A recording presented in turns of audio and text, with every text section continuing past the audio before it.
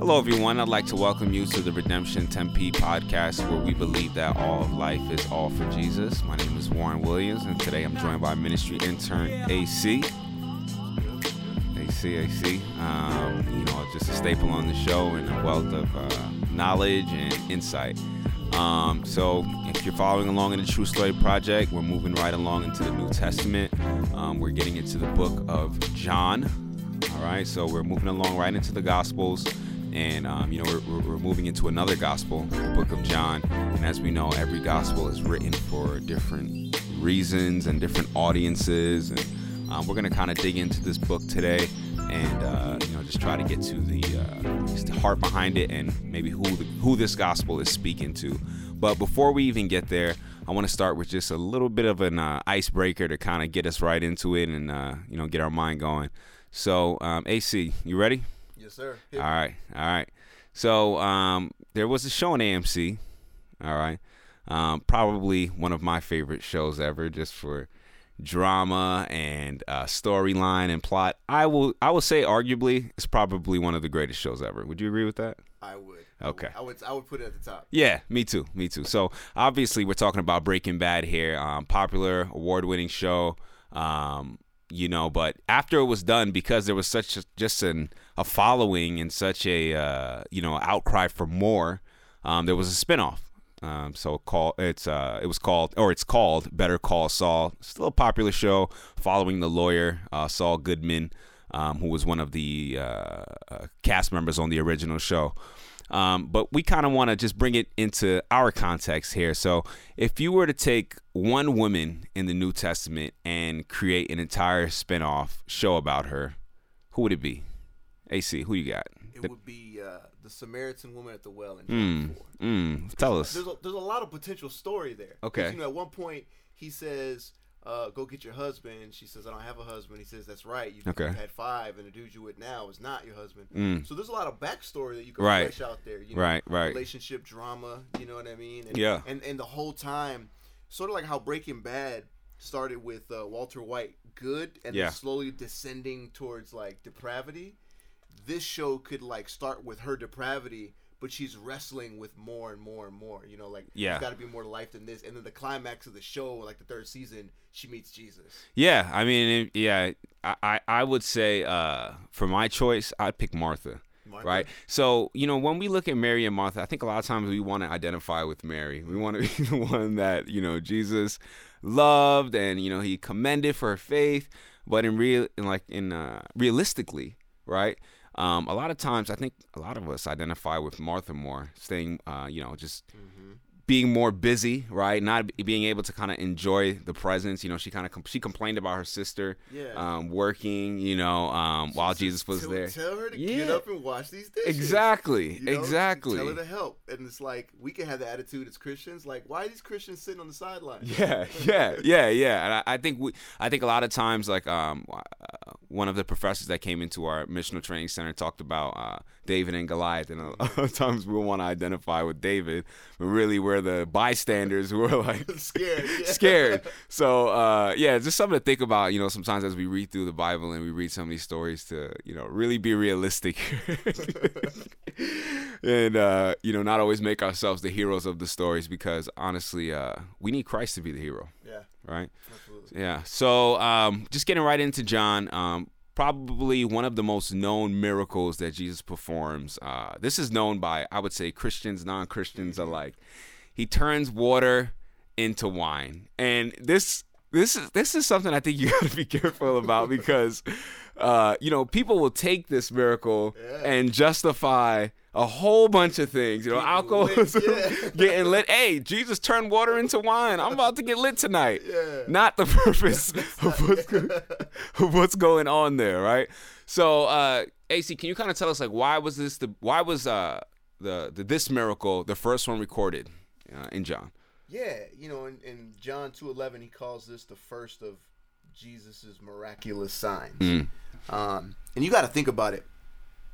Like, when you come out the first time, you're making a statement. Mm-hmm. I mean, you're an artist, right? You guys are like recording a mixtape, just a mixtape. Yeah. If you guys got signed to a major label and you had your debut album, It's got to hit. Yeah, you guys are going to make a statement. Yeah. You know, so Jesus, this is his debut. Okay. His first miracle, his first sign. And it's not what you would think. You would think, okay, it would be healing somebody, raising somebody from the dead. You know, those seem more like Jesus-type miracles, but turning water into wine, what is going on with that? Right. I think it reveals something about Jesus and the kingdom. I want to read this little scripture from Isaiah 25 that the Jews would have known. Okay. On this mountain, the Lord Almighty will prepare a feast of rich food for all peoples, a banquet of aged wine, the best of meats and the finest of wines. On this mountain, he will destroy the shroud that enfolds all peoples, the sheet that covers all nations. He will swallow up death forever. The sovereign Lord will wipe away the tears from all faces. He will remove his people's disgrace from all the earth. The Lord has spoken. In that day they will say, surely this is our God. We trusted in him and he saved us. This is the Lord and we trusted in him. Let us rejoice and be glad in his salvation.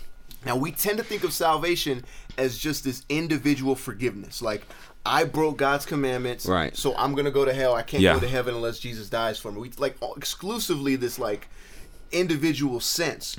But in this passage, God's view of salvation is a whole new world, a renewed creation. And that's worth celebrating. I mean, imagine disgrace and death, tears and toil, all wiped away, completely removed from the earth, from abuse to betrayal to catastrophes to death, from poverty to prostitution to pain, from struggles and stresses and strains, all gone. That was beautiful. All gone. Yeah. You know, I remember when I was a teenager and the Lakers won the championship in 2000. Boo.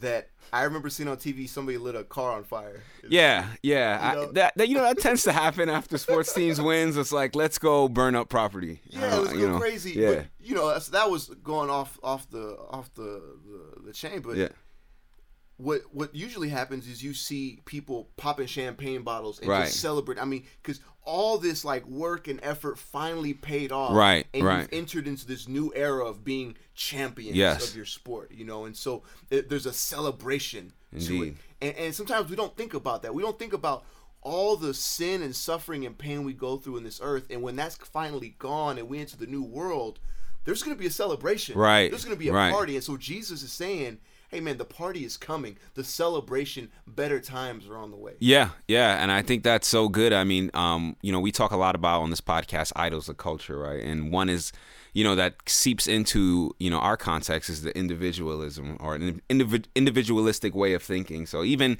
when we think about salvation, like you said, it's just us and God rather than the horizontal, like, you know, God is going to restore all things, right? Mm-hmm. And that's why we start this podcast, All of Life is All for Jesus, right? So that just speaks to, you know, obviously salvation will come on an individual level, but even something to think about, you know, as we think about the new heavens and new earth, is that, like AC said, there will be this huge celebration of all the brokenness, all the thorns and thistles that we encounter daily eradicated. Mm-hmm.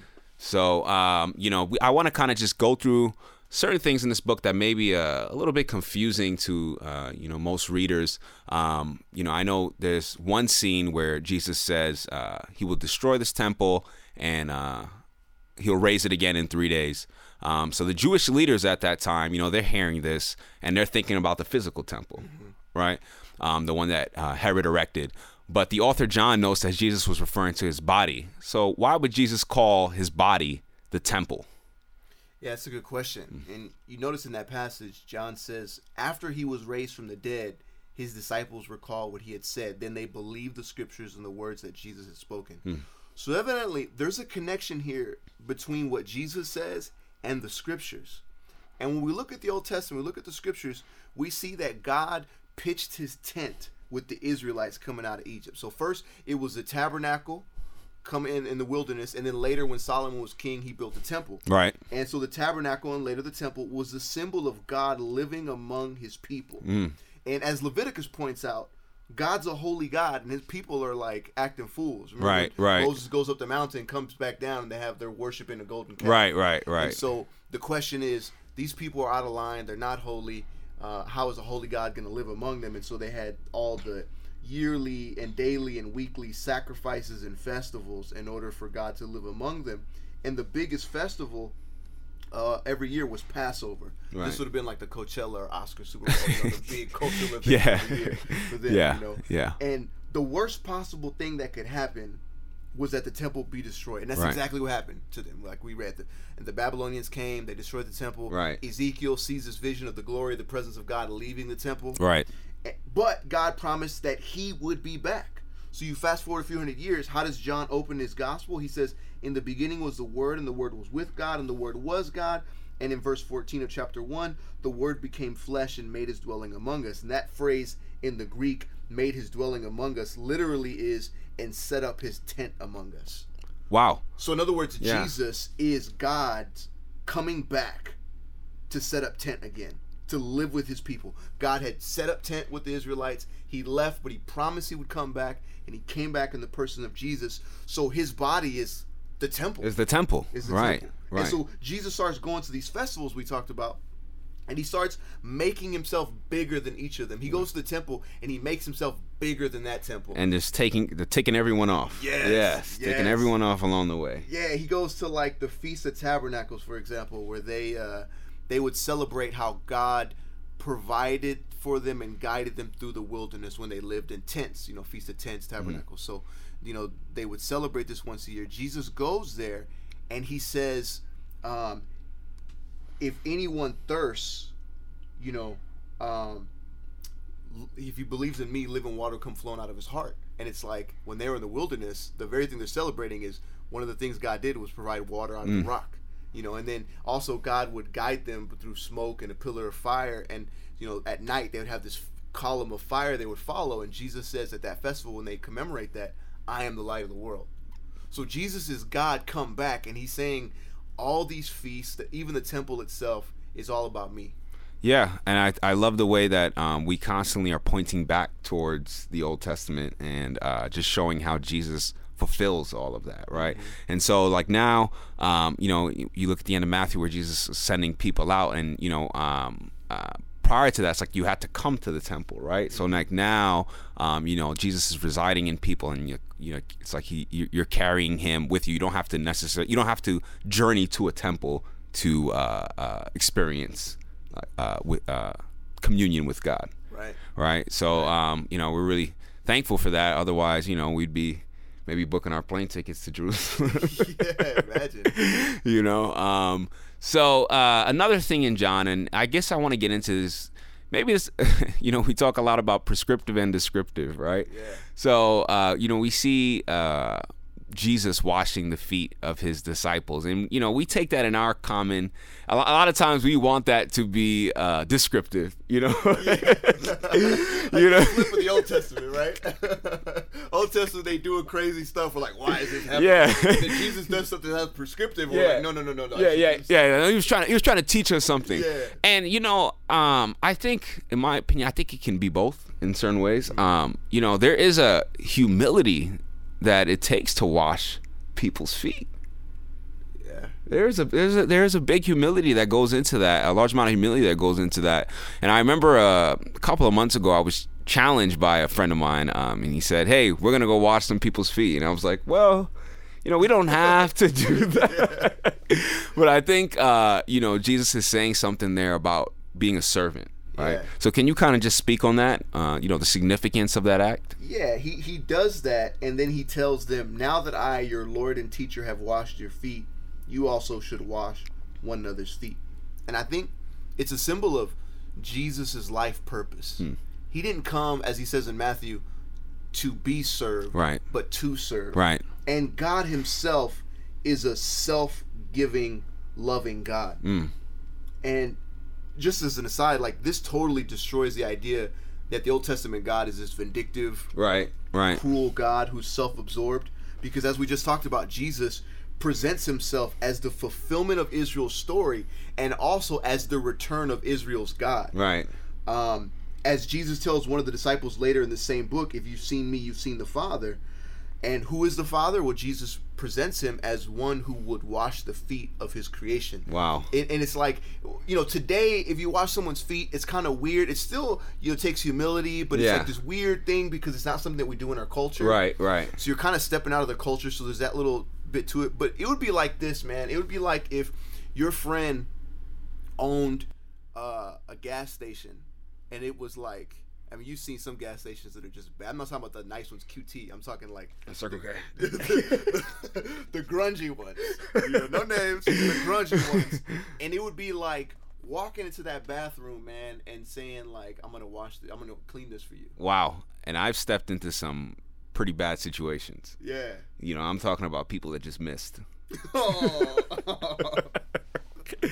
No, I think that's really good, and I wonder sometimes, like, you know, we read these stories or these passages of scripture, and I think sometimes we have the tendency to just take them as mundane. But you think of God in the flesh, the creator of the entire universe, the connection to all of history, washing his disciples' feet. It's mind blowing. Yeah, it's mind blowing when you read the Gospels the right way. Right. Because if you read it like non-Christians try to present Jesus as like, well, Jesus is this good moral teacher, good guy, yeah, and here are these good moral principles. You can read that and be like, oh yeah, I could see that. Like that's a nice thing to do sometimes, every now and then, like kind of like swallow your pride and help people. But no. Like Jesus is coming to reestablish God's rule on earth. Right. Like he's not coming to just, you know, give you some suggestions like 5 tips on a better life. Yeah. You know, he's coming to rule and reign. Yeah. But what does that rule and reign look like? Servant, yeah. Sacrificial love. Right. That totally changes the game. Yeah, and you know, I think even companies sometimes they get this too now. They're like, oh, we want you to be a servant leader. Yeah. So they're unknowingly repeating gospel truths. Yes.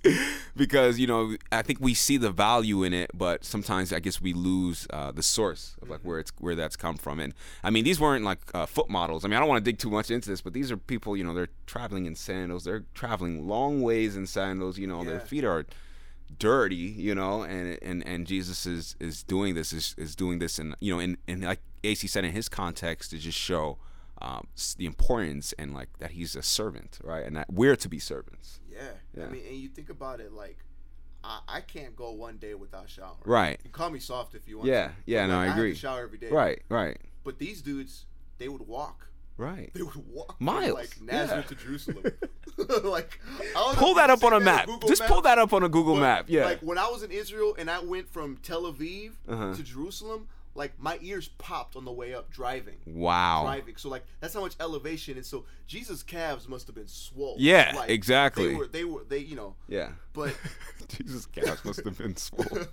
They're doing all this walking and like you say, all this dust and dirt and grime and walking around with sandals, man. It's like, you ever wear shoes without wearing socks and it just gets, imagine doing that for days and walking like walking up South Mountain or Camelback or something, man. And then somebody washing your feet. The Lord of the universe. Yeah. The rightful king of the earth says, hold on, let me wash your feet. Man. Yeah, and then like, and it's like, who am I? Like, I'm nobody. Exactly. I'm nobody. Exactly. How much more should I have that posture of self-sacrificial love and service? Wow. And I just love that bathroom example. I think that brings it home to all of us. But, you know, so the book of John, you know, obviously has a similar conclusion to, you know, the rest of the gospel accounts when it comes to Jesus' arrest, his crucifixion, and his death. But I think each one does have some unique parts or features to it, right? Mm-hmm. So as far as that part of the story, what is unique about John's account? A lot of things. One thing that I like, though, I love, is when they come to arrest Jesus and they ask, which one of y'all is Jesus? And he says, I am. And they all fall back. Yeah, you know, they actually fall, and like, you can miss that. You will miss that. Like, the power of him, you know, the power of Jesus saying, I am, like, they literally fell back. Yeah. And in my mind, I'm like, if that happens, like, what else do you need to see? Yeah. Could you imagine, like, you know, God forbid, the SWAT team kicks down the door. Right. And they say, which one of y'all is AC? And then I say, I am. And they all fall? Like. I mean, at that point, they should have just, like, what more evidence do you need? Yeah. I don't know if I'm getting arrested at that point. I might get shot. You're like, whoa, this dude, you know, that's got to confuse your category and do a number on you, but they arrested him anyway. Yeah. And Jesus saying, I am, You know, that's not just in our context. Yeah, I am. Like, no, yeah. I am. He's not trying to like get gangsta. Right. Oh, that's me. Who are you looking for? That's me. I am. Yeah, that's not what and this is my crew. Yeah, no. That's not what Jesus is doing, you know. Actually, John has 7 I am statements. I'm the bread of life. Let's get into that. I'm the light of the world. I'm the gate for the sheep. Yeah. I'm the good shepherd. I'm the resurrection. I am the way, the truth, the life. I am the true vine. And then also there's 7 times where Jesus just says the words I am. And this time when he gets arrested is the last time that he says I am.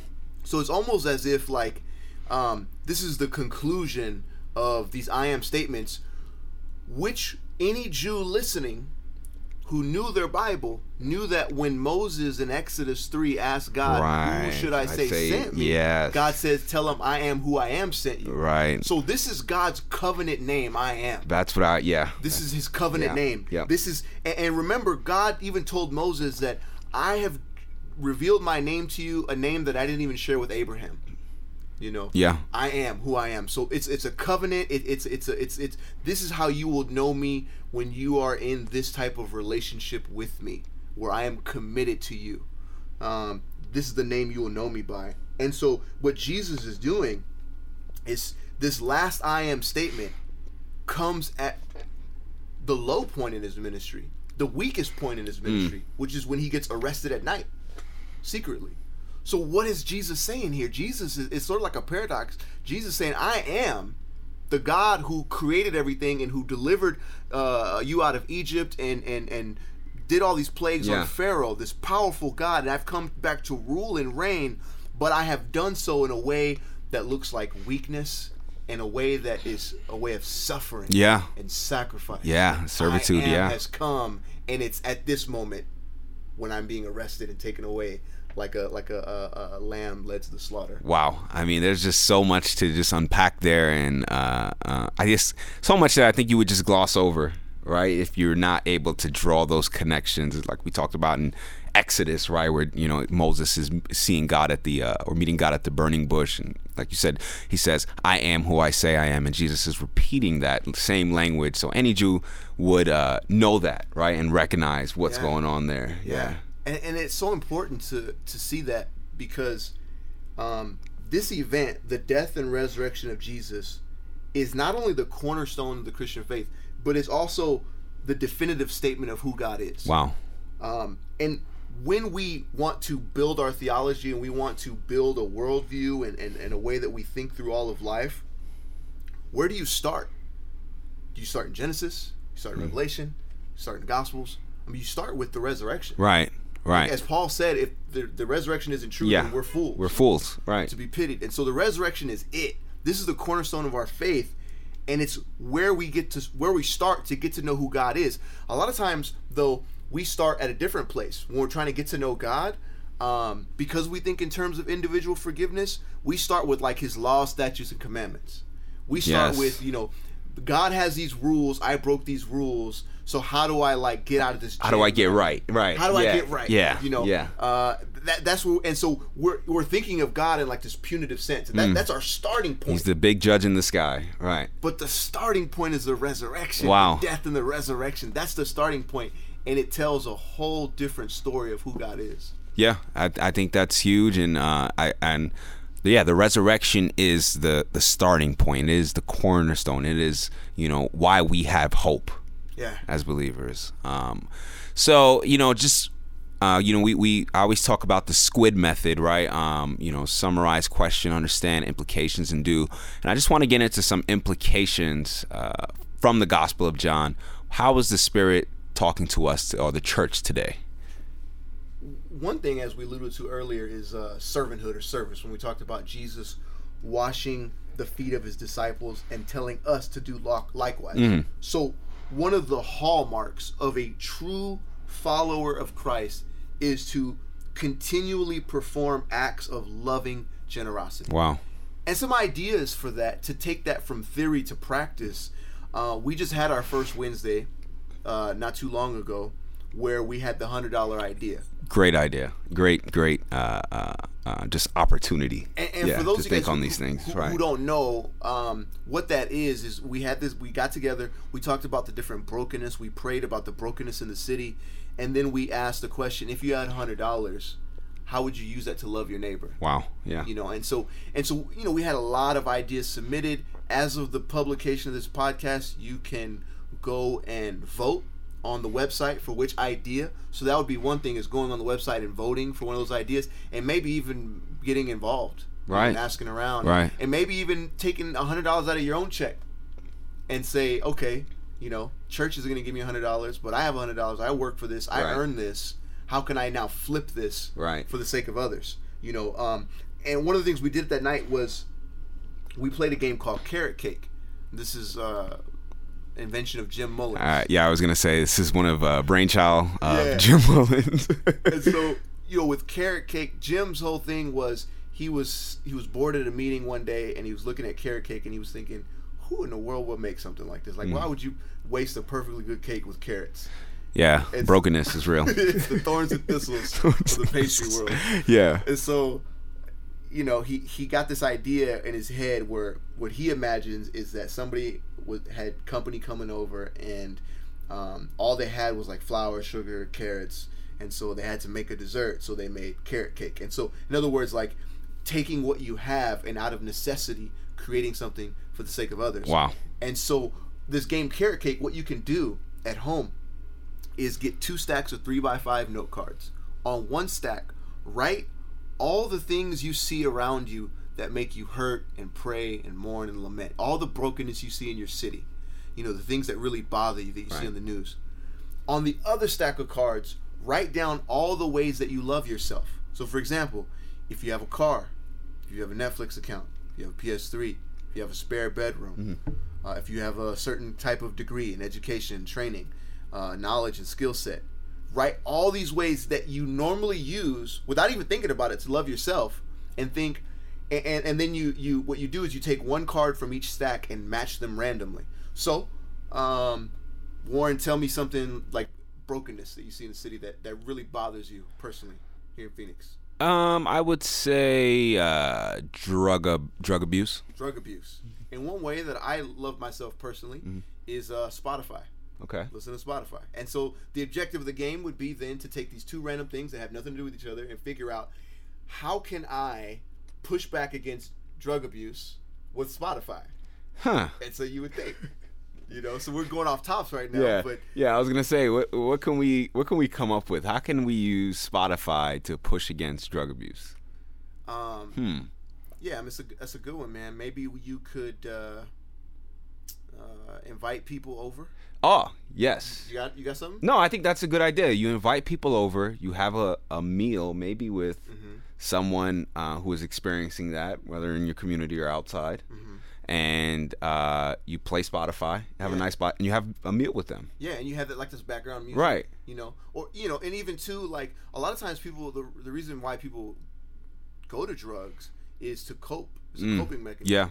Yeah. And another coping mechanism is vibing to music. Is jamming out to music. It's true. And so if you know somebody who's going through something and they're prone to temptation with substances, invite them over and put the right jams on. Right. Sometimes you can listen to the wrong music and it makes things worse. Yeah. Sometimes you listen to the right music and it makes it gets your head in the right place, and maybe there's a song that'll speak to their struggle. Yeah, exactly. So what Warren and I just did here is, you got maybe listening and being like, I don't know, that's kind of stretching it. But that's the point. Exactly. The point is to get these two things that are random, right, and try to stretch it and make it fit somehow. Yeah. Because sometimes you'll stumble upon great ideas. Exactly. And the best part about it is you can actually do it. No, you know what? Listen, people, we have to think this way, because in the normal way that we go about life, these things will not cross our mind. We will be so preoccupied. I feel like sometimes we just, and I'm guilty of this too, we can move through our days almost like robotic, right? Getting from point A to point B to point C, never even thinking about how we get there, never even taking the time to take the blinders off. So, if we're not thinking about, the brokenness around us, or even allowing our eyes and minds to be open to it, we will completely live our. We can fall into maybe living in a Christian huddle, right, or just our own personal self-absorbed huddles. Yeah. So this is a great exercise to to help get your mind working and to just to help you to keep your eyes open to your environment. Mm-hmm. Mm-hmm. So I think that's a great implication. Yeah. I mean, we were just we were gonna get into how is the Spirit just calling us to respond as a community, right? And do you have any specific ways that we can respond as a Redemption Tempe community to John, the Gospel of John? Yeah, one dominant theme in John is the Spirit. John, even at that point that I mentioned earlier, where Jesus goes to this festival and says, "If anyone thirsts, let him come to me, and living water will flow out of your heart." John puts this little editorial note saying that Jesus was referring to the Spirit, which had not been given yet. And then later on, at the end of John, you see the Spirit. Jesus says, "Receive the Spirit, and as the Father sent me, so I send you." And then all throughout John, you see the Spirit mentioned over and over and over again.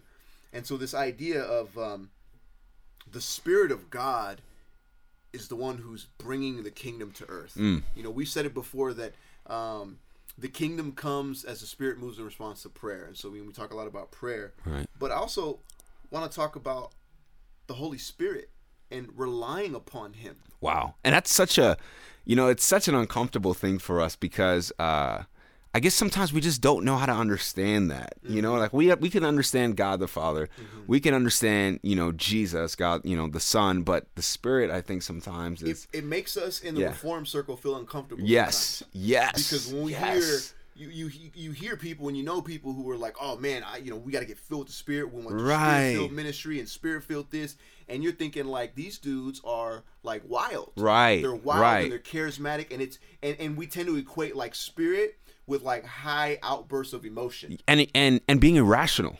Yeah, and being irrational. Right.